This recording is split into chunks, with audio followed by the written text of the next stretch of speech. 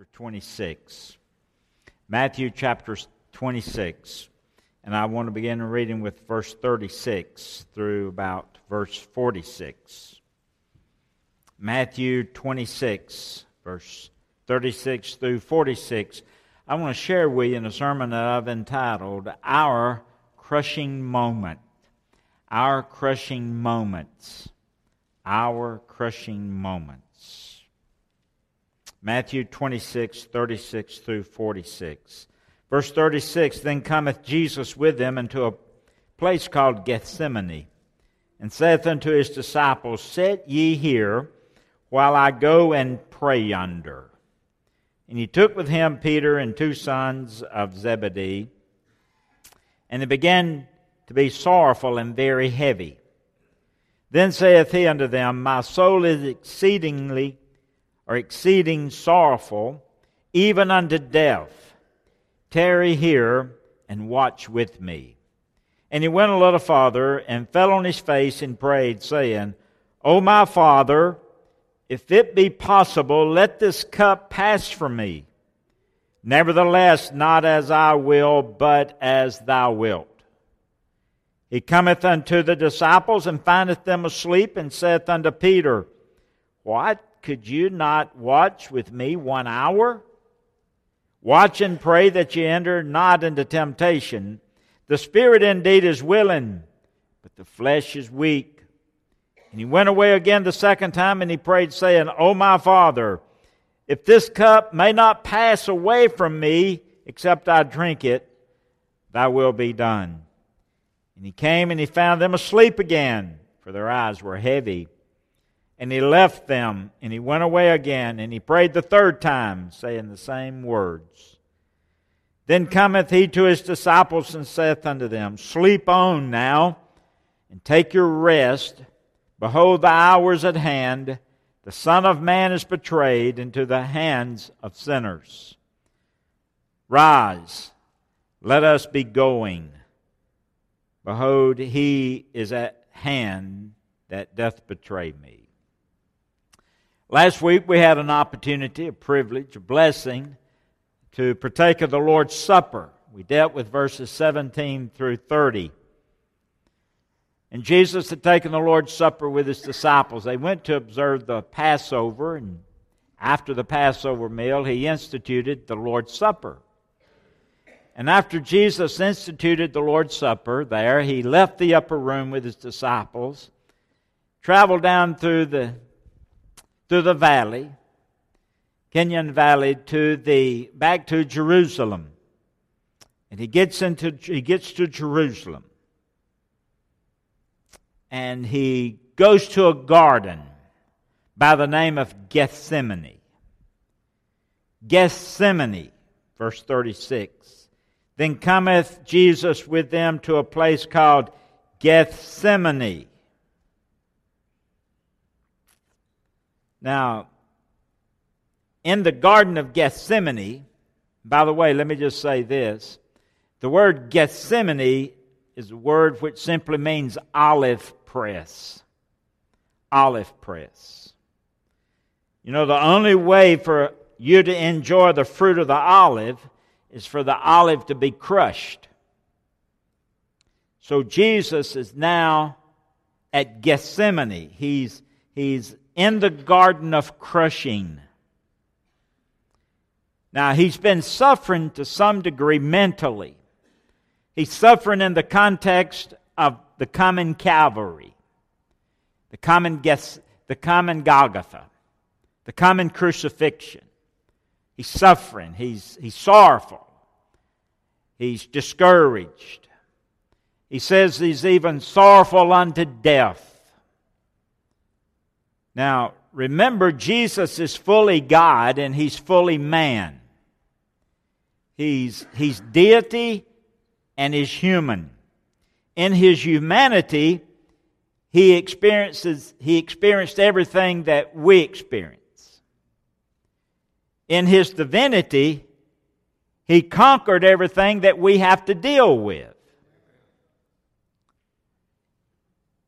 And with that in mind, in our humanity, we deal with a lot of stuff. we have a lot of struggles. However, in His divinity, we can be overcomers.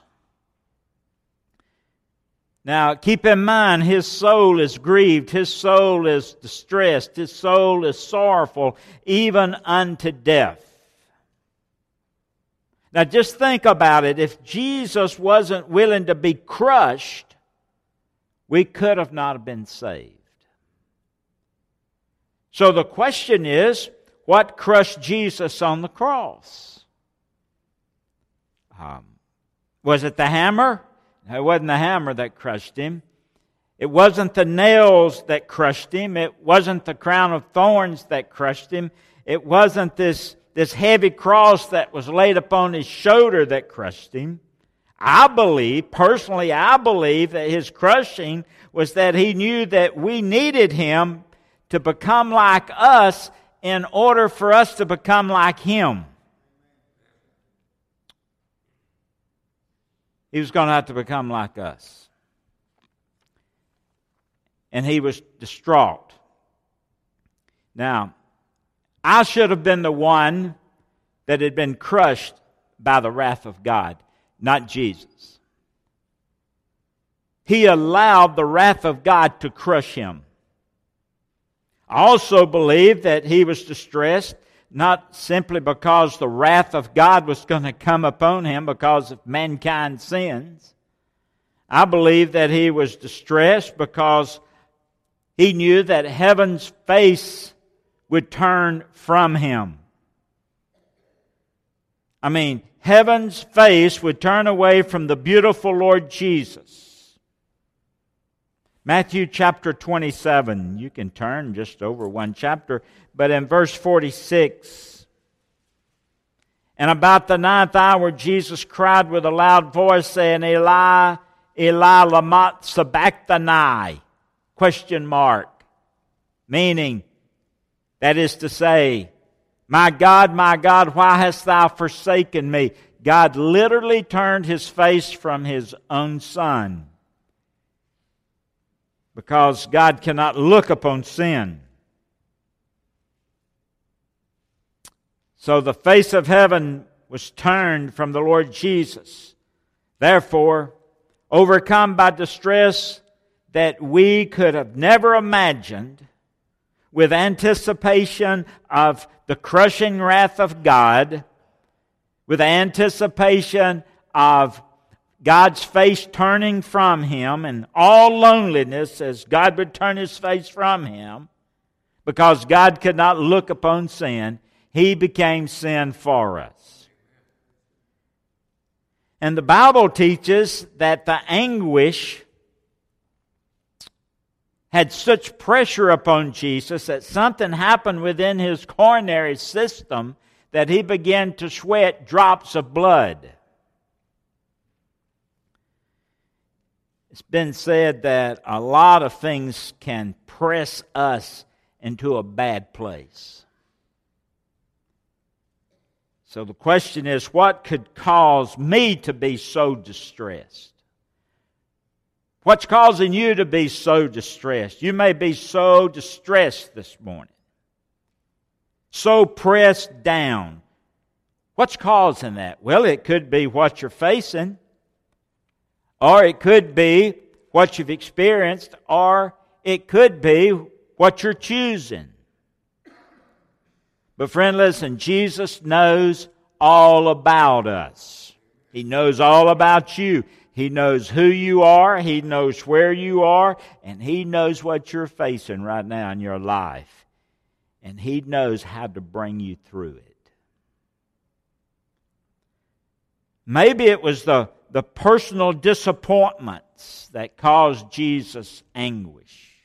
Remember Judas? He taught Judas for a number of years in the ministry. He was a disciple of Christ.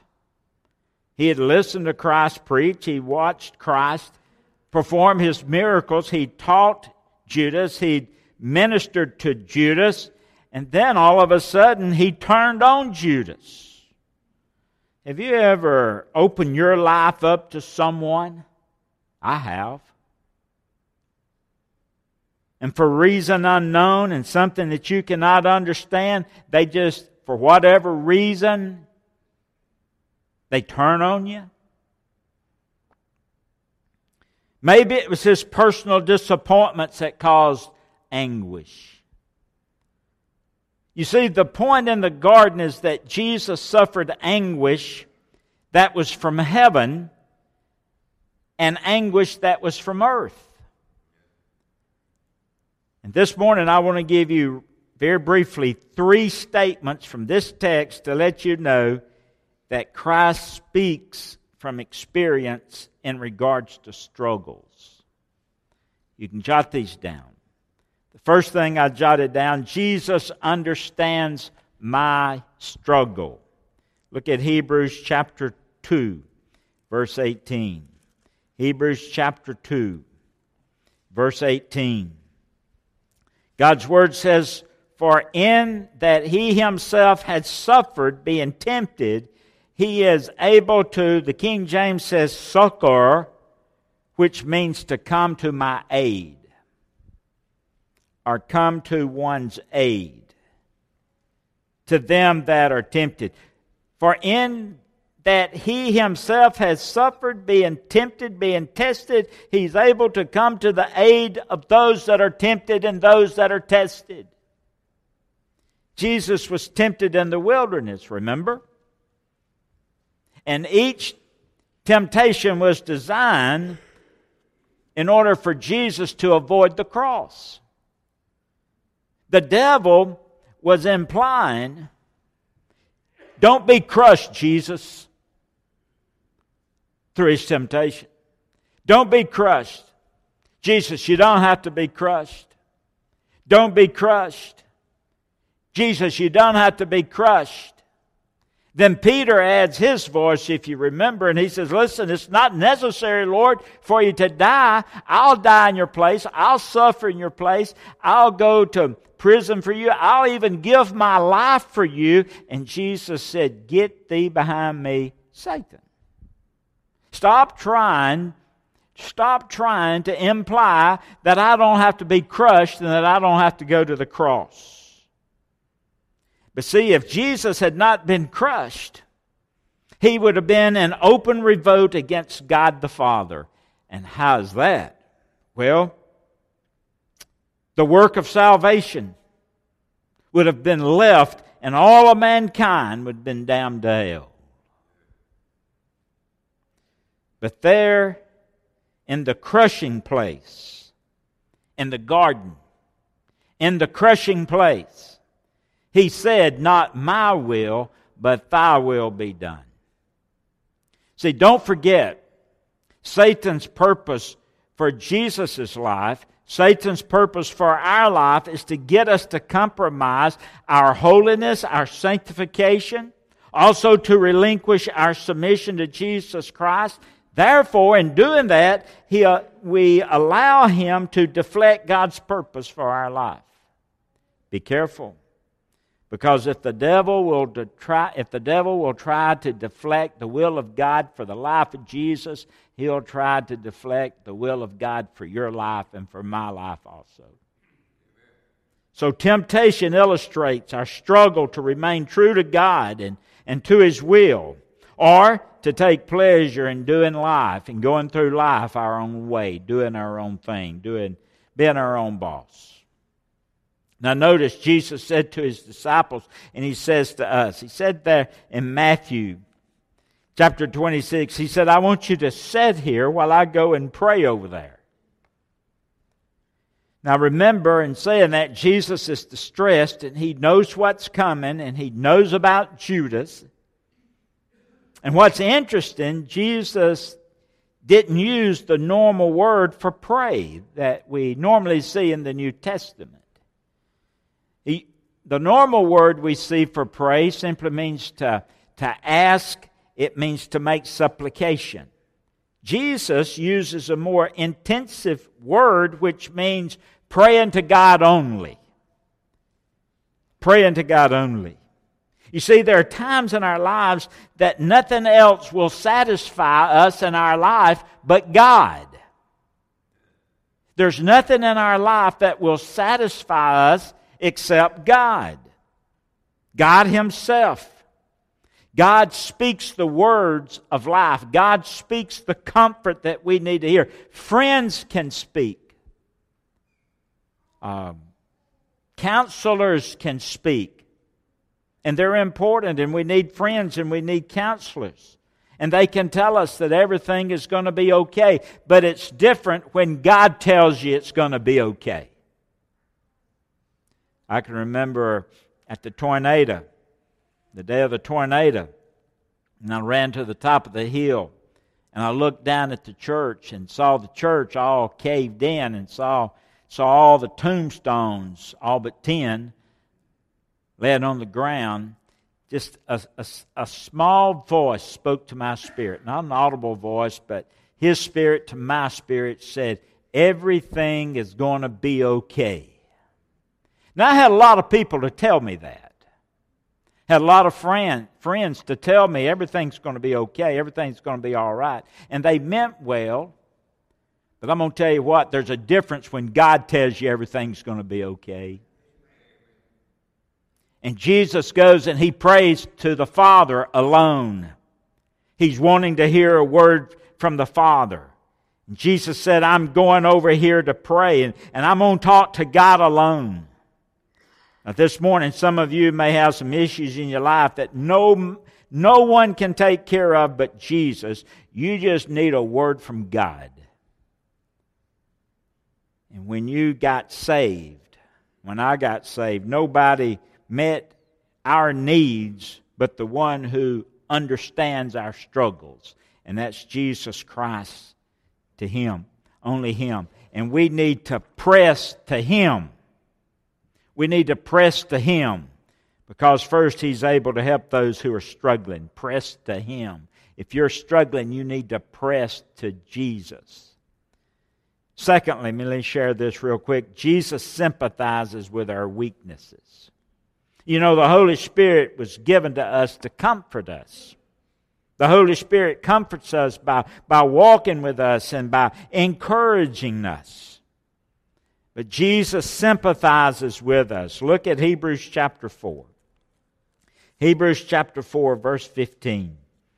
He says, For we have not a high priest which cannot be touched with the feelings of our infirmities, but was in all points tempted like as we are, yet without sin. Now notice that again. Hebrews chapter 4, verse 15. For we have not a high priest. In other words, our high priest that we don't have one that cannot be touched with feelings of our infirmities. The one we have can. But was in all points, the reason He can, He was in all points tempted like as we are, yet without sin. Notice, all points is very important. No one can say, or has the authority to say, that Jesus does not understand how I feel. You have no authority to say, Jesus don't know what I'm going through.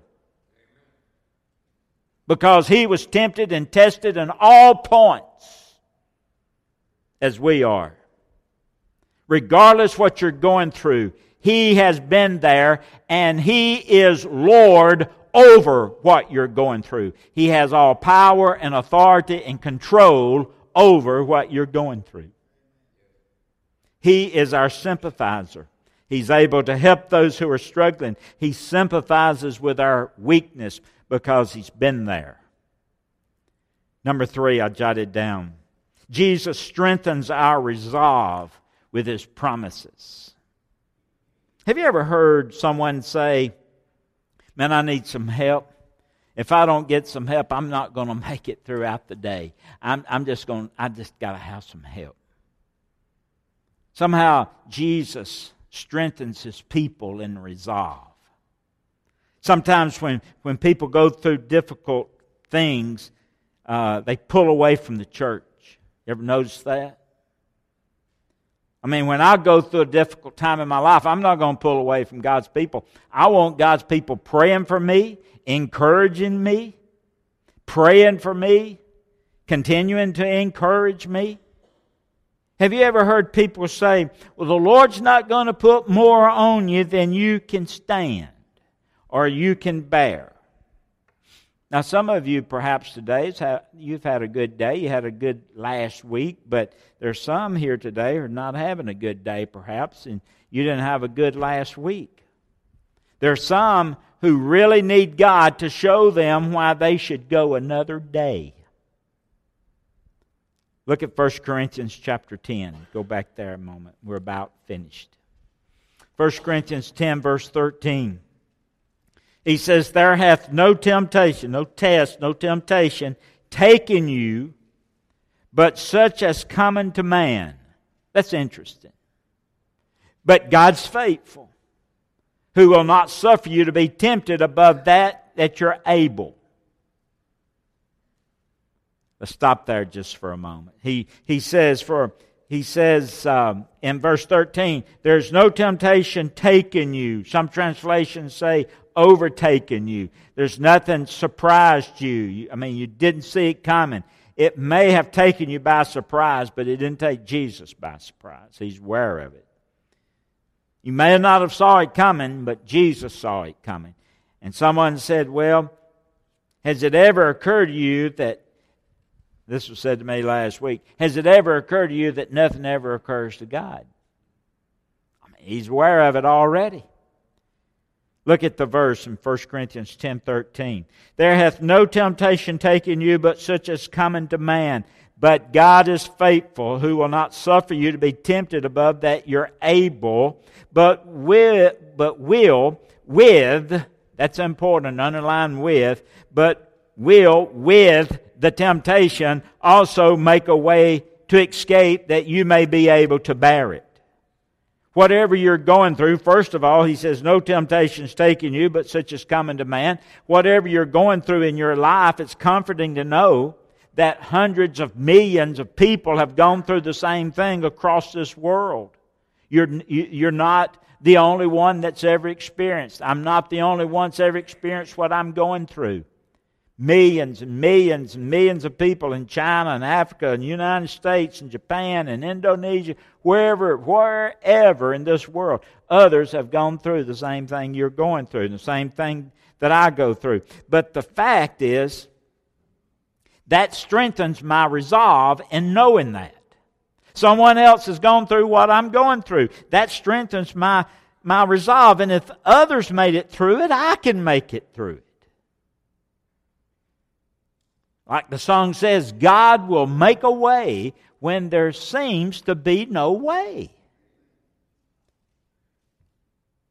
My faithlessness doesn't alter God's faithfulness. He's there.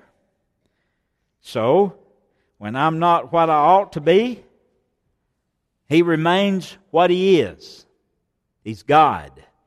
And He's not going to allow you or me to be tempted beyond what we're able. The devil will say this, yes, he will. You won't be able to make it through this. Man, you can't go through this. You've got a lot of hard days ahead of you. There's no way you can make it through this. You just need to take the rope and go ahead. You need to take the pills. You need to go ahead. You're not going to be able. You're never going to come out of this. But Jesus strengthens the resolve of His people with His promises. And then God doesn't always save us from the fire. Sometimes God saves you in the fire. He's still the God of Shadrach, Meshach, and Abednego. Jesus Christ and the promises of God can strengthen your resolve. He takes the temptations. You see that in verse 13? There's no temptation taking you, but such as coming to man. But God's faithful, who will not suffer you to be tempted above all that you're able. But He, with the temptation, also make a way to escape that you may be able to bear it. He takes the temptation. God with the temptation. God with the temptation. Let me go back just a minute. But will with the temptation, He'll take it. Matthew 26, if you'll look back. And we close with this. Verse 46. Matthew 26, verse 46. After he prayed, he gets up and he says to his disciples, verse 46, "Rise, let us be gone. Behold, he is at hand that doth betray me." He gets up off his knees in the garden. Another gospel says that he sets his face toward Jerusalem. My goodness, what resolve! Stoned face toward Jerusalem. He knew why he came, and he was willing to do what he came to do. God understands our struggles. He sympathizes with our weaknesses, and He strengthens our resolve through His promises. Let's bow our heads together. Father, thank You for all time we have to come into Your presence, study Your Word. Last week we took the Lord's Supper. This week we went to the garden with Jesus, the garden of crushing. There are people who are at the garden today. They've prayed. They've been on their knees. They're crying out to You. They're not making supplications for others. They're not asking You for anything. Lord, they're just crying out to You, wanting to understand and answer. But Lord, in all the answers, You give us resolve through Your promises. You sympathize with us. You know You've been there. You know what we're going through. You know how we feel.